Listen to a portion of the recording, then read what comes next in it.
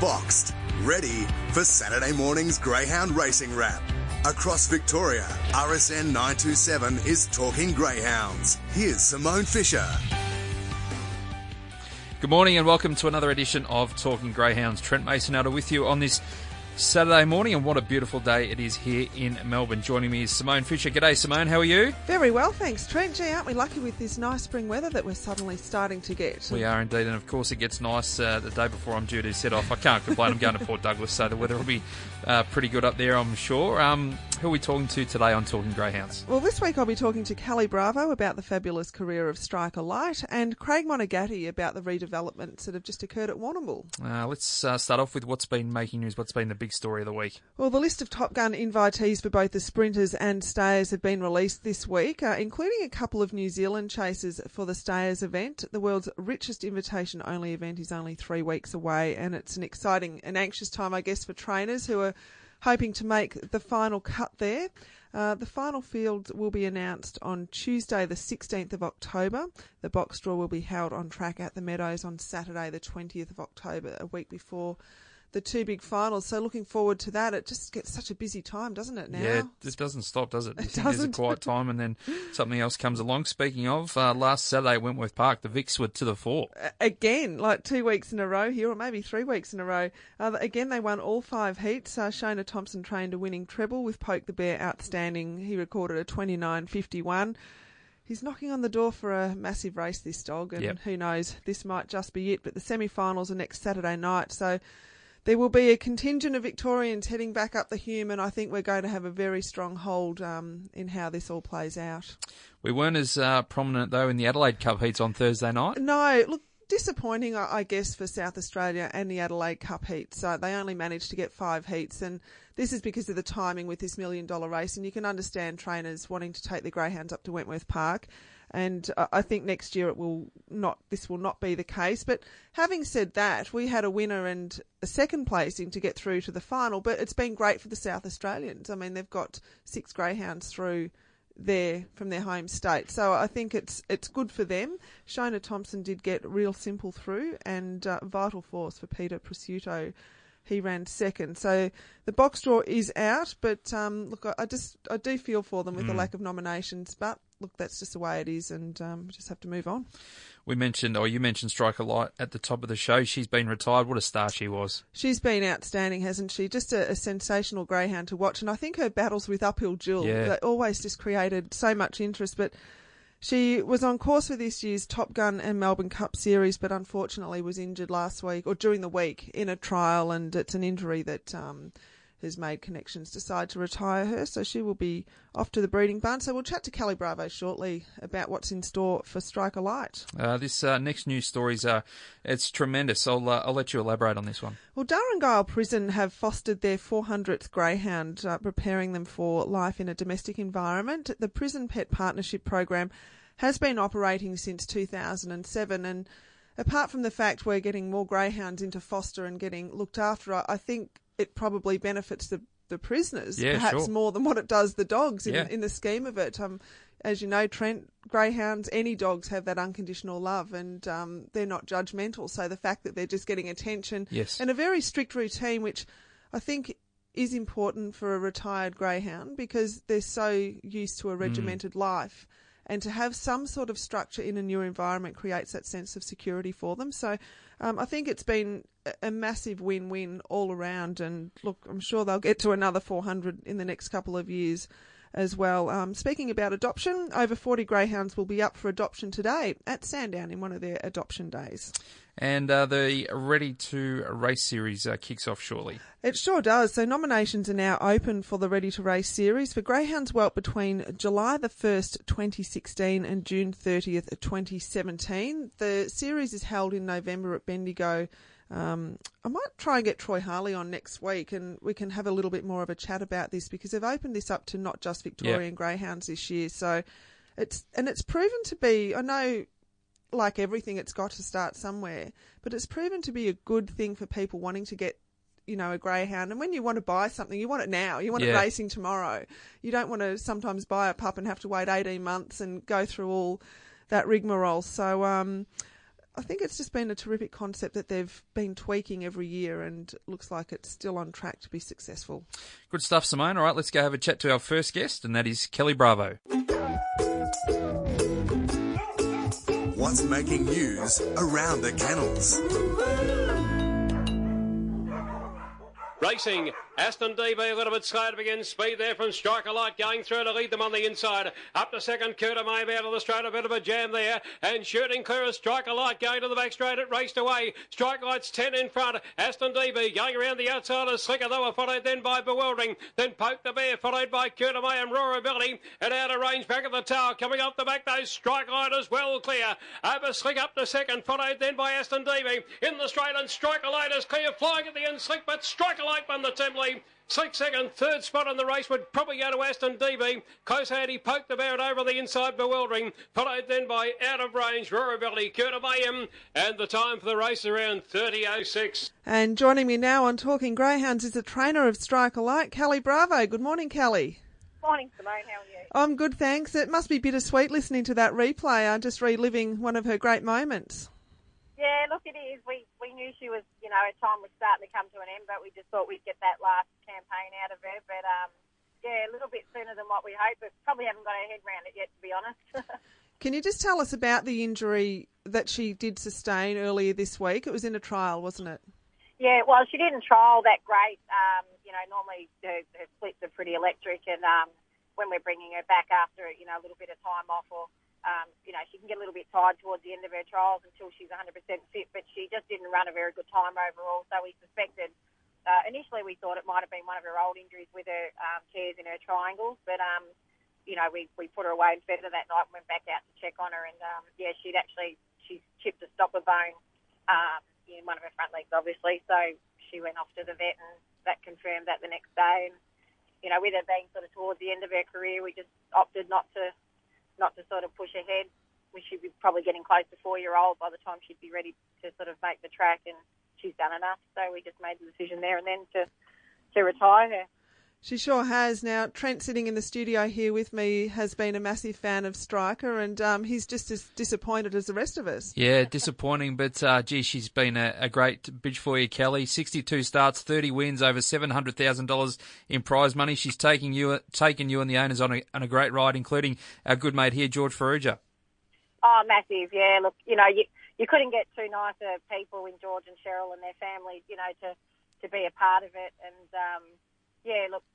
she's like you said, she's taken us all on a great ride. And, early on, I guess, you never know how good they're going to be. And she always showed that she had lightning sort of early pace, but we didn't know early on that she'd have, enough strength to run a good 500.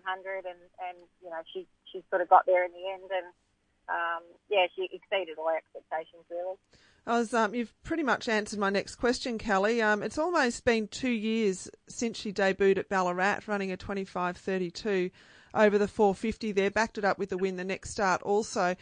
And you've just mentioned that you didn't know what she was going to be capable of, but surely that first race gave you some hope and excitement?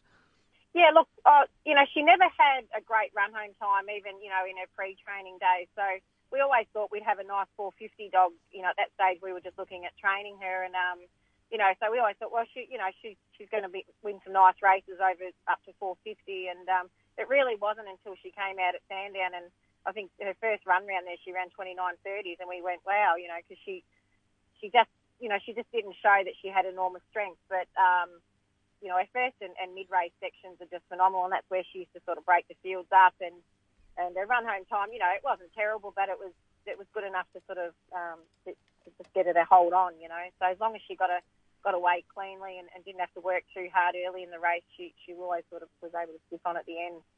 And she enjoyed a great rivalry with Uphill Jill throughout her career. Tell us a bit about some of your memories of that great rivalry. Yeah, look, they did. They're probably two little iron dogs, really. They've just they've made so many group finals together. It's I don't even know if there'll be two other dogs that'll ever sort of match what they've done. But I think there's always been a bit of a rivalry, especially with the media and all that type of thing with the dogs. Obviously, we all get along great with Rose and Dave and vice versa. But they're probably always one dog you always thought you didn't want to draw each other when heats and things come out. So it was nice when they guarded and seeded them a little bit because they tend to meet each other a lot in the finals. 19 group finals she made, Kelly. 3 Group 1 wins, the Easter Egg, the Futurity, and also the Temlee that we listened to. What's the most memorable Group 1 for you? Look, they're probably, I guess the Easter Egg, not because of the value of the race, but just the type of race that she had to run to win it. She had box 7, so I personally didn't give her a huge chance out there. I thought there was a lot of pace on the inside that she probably couldn't get across. But she somehow found a way to get to the lead, and she had to really tough it out at the end to win. And, with it being, over 500 metres, that was a big thing for her. And, that was probably a good one. And, the Temlee, she came back after she'd, had an injury, and so that was a really tough win for her. And probably even the Warrnambool Cup, it wasn't a Group 1, but she had to really dig deep at the end to win that race and run the best time she'd ever run to get up and win. And I think it just showed how sort of gutsy and how much she loved racing, She was the 2016-17 Sprinter of the Year, a title that she certainly deserved. So what's next for her, Kelly? Obviously the breeding barn. You just wait now for her to come on season, and what plans have you got for her? So she's basically confined to just, a lead for 8 weeks now until the chip in her stopper settles down and works out what it's going to do. We were really grateful she didn't need surgery, which was nice. So, we'll just wait for her to come on season, and I'm pretty sure at this stage the future will be with Black Magic Opal, the first litter. So, all going well, that's where she'll be heading, yeah. And plenty of early pace you would expect from those pups. Yeah, well, let's hope so. If they can, throw the pace and, just her sort of will to win. She just, she loves racing, and she'll, no doubt she'll really miss it as much as we'll miss watching her race. But hopefully she'll settle down and end up being up at the house with the rest of them and, just sort of calm down a little bit. But at this stage she hasn't realised that her racing days are over. She's driving us insane. But anyway, it'll be a long 8 weeks. But, I think once she can start galloping a little bit again herself and just keeping herself, fit, even though she's not going to be racing, she'll be a lot happier.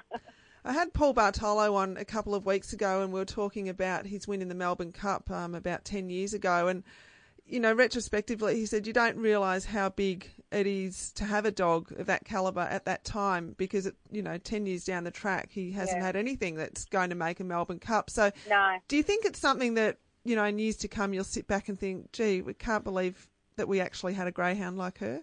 Yeah, I think so. George mentions that a lot. He kept saying, I don't think until she's actually finished racing that we can really sit back and appreciate, just what she has done. Like we've always said all along, she's definitely not the fastest dog we've had in our kennel. And she's not always the fastest dog that wins the races that she's won, but just her, like I said, her early and mid-race pace and her will to win just made her special, and as much as you can have a lot of fast dogs, they don't all have that, and I think that's what makes them, the group dogs better than just your fast dogs. Oh, she's certainly been sensational to watch, and we will miss her in retirement, but no doubt there'll be another one pop up in your kennel soon, Kelly, that we'll all be talking about. So we can only hope. Oh well, Brett said something the other day. He had a pup trial very well, so we'll just have to. I don't know the name of it, but we'll just have to look out for her. No, he doesn't have a name yet. His name's Snappy. Snappy. But it's very early days, and like I said, you can have a lot of fast dogs, but it's a long way until they actually prove themselves. But it's enough to keep us going for a little while longer. We're definitely scaling down, but if we keep getting the odd one that pops along and keeps us in the game, well, we'll be in it a little bit longer. So. Well, let's hope it all works out, and thanks for your time this morning. Thanks, Simone. RSN 927's Talking Greyhounds with Simone Fisher. And joining me this morning on Talking Greyhounds is Craig Monagatti, who is the club manager at Warrnambool. Good morning, Craig. Good morning, Simone. Thanks for having me. Oh, it's great to talk to you. All the new things that have been happening at Warrnambool, we just want to hear about it, because I've heard that there's been some major redevelopments down there.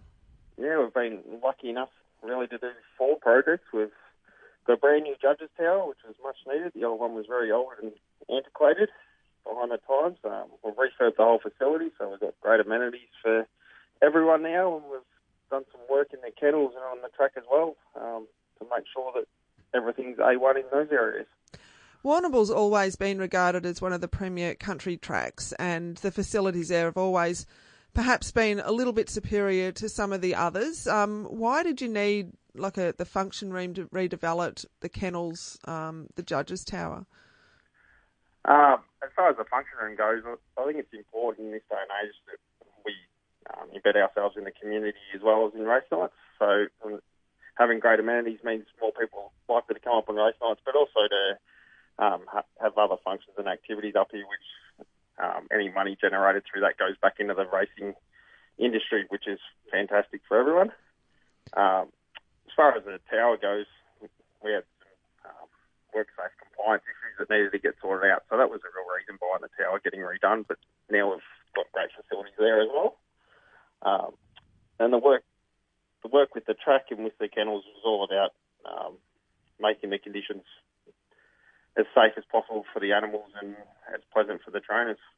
So what actually has changed on the track, Craig? Are we going to expect new track records or anything like that, or has it been quite subtle? It was interesting. We've changed the camber, so we've increased the camber a little bit. To the eye, it's not noticeable, but when you walk around it certainly is. And what we've found, we've had 3 race meets to date, is it's hard to tell whether the times are going to improve or actually slow down a little bit. There's been a bit of a mixture. But what we have found is we've had pretty clean racing so far, which is great. I was going to ask you about that. Is there a significant difference in the way that the greyhounds are getting around that turn that you've noticed?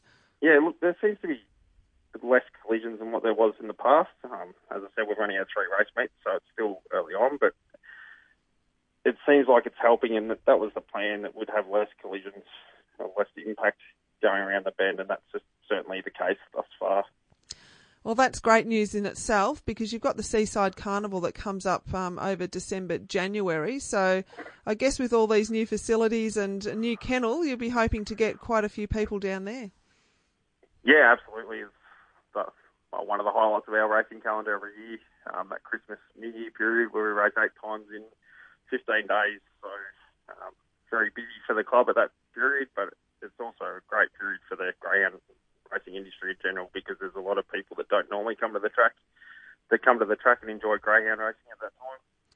I know firsthand when I lived down there over summer, it was just a hive of activity. There was always things going on at the track, and it's just a great family club and atmosphere. You've got that real amphitheatre type feel to the place, where you have that nice sloping hill down onto the track.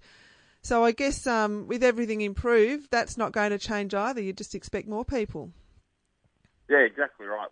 We are lucky to have that amphitheatre, so we have a natural outlook down onto the tracks.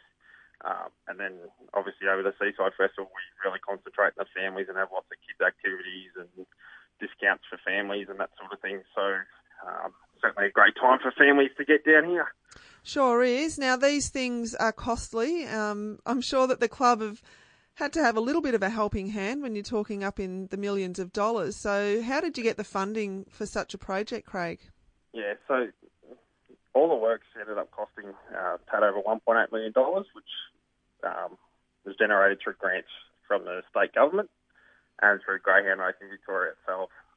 So there's a fund through there called the Victorian Racing Infrastructure Fund that the money comes out of racing and goes back into racing. So we were able to get a $700,000 grant from the state government for that, which has made it possible to do all these activities to smarten up the place. That's great to hear. I know the state government are very supportive of racing and also greyhound racing, and it's great that they're still investing in our sport. But Warrnambool's such a greyhound-dense area as well, isn't it? Many people living on farms or rural properties that have greyhounds, and it's generations that have grown up with them. Yes, that's right. We get lots of trainers that are probably small but medium in size down here, so we still have a lot of hobby trainers, which is great. And to me, that's one of the fantastic things about the greyhound industry, is that that anyone can get involved and race against anyone else. So it's not just about the big trainers, it's also about the little trainers and their chance to win, and it's great seeing the little guys get up at times. And Craig, you've had a few months off. How long's this project actually taken? It's taken about 4.5 months. So you've had Has it been like a bit of a holiday for you for the last 4.5 months? It hasn't been like a holiday at all, to be honest. Right. So actually, going into it, I thought that I'd be able to catch up on a few things I wanted to get done, but as the project got going, I realised that a lot of those things on the wish list we weren't actually getting to. So it's amazing. You lose your normal routine, but a lot of things come up with a build of this magnitude that need your attention day in, day out. So actually ended up being a pretty busy period. Oh, right. Oh, well, it sounds like it's all been worth it. It's paid off and sounds great. I'm sure I'll be down there very soon with some dogs, and I know my husband's been there, but it'll be time for me to go down there with some dogs, so I'm looking forward to seeing it. Yep, look forward to seeing you down here, Simone. RSN 927's Talking Greyhounds with Simone Fisher. It's that time of the week again, Simone. Fast times. A few this week. A Big Sam margin for David Jensen, a 16.56 at Healesville over the 300. Sure to Excite, a 29.40 at Sandown for Graham James over the 5.15. Jiggy's Luck for Andrew Zeri, a 22.16 at Shepparton over the 390. Two Phil's Cool for Ray Fisher, a 21.86 over the 390 at Warrnambool. Dinah Hunter, a 22.17 at Warrnambool over the 400 for Steve Collins. It's only 1.5 lengths outside the track record. And Steve also had Dinah Winter run a 17.65 at Cranbourne over the 311. And Baruga Brett, a 30.76 over the 5.45 at Ballarat for Brooke Ennis. It's the expert pick, Simone's Run of the Week. What do you got for us this week, Simone? Greyhound called Sweet as M, only its second start at Sandown on Thursday night, running a 29.39 after being tardy early. All right, keep an eye on Sweet as M. And our dog to follow last week? My Reflection hasn't had a start this week, but certainly keep an eye out for it. And our dog to follow is? Sweet as M. After that 29.39 maiden final win at Sandown for Robert Britton, I think she's certainly going to be a star of the future. She wasn't the quickest away, but the way she hugged the rails and mustered some pace and won by over 7 lengths was very, very impressive. You got a best bet for us this weekend? Sure have. The Meadows tonight. Race 2, number 1, Sharp Diamond for Wayne Vassallo. Down in class slightly and has had 2 places over this trip from 3 starts. All right, what's coming up? The Gap Adoption Day today, Adelaide Cup next week, the $1 Million Chase is coming up, and Geelong Cup heats are only a couple of weeks away also. But you can just go away and relax, Trent, I'll and be have tuning a great in from time. the Banana Lounge at Port Douglas. Don't worry about that. Riley Phelan, Andrew Hughes, in fact, will be looking after you next week on Talking Greyhound. So thanks for coming in, Simone, and you'll be back next week. I won't. We'll say keep those tails wagging, and we'll do it all again next week. We'll be uploading the best of today's Talking Greyhounds to rsn.net.au.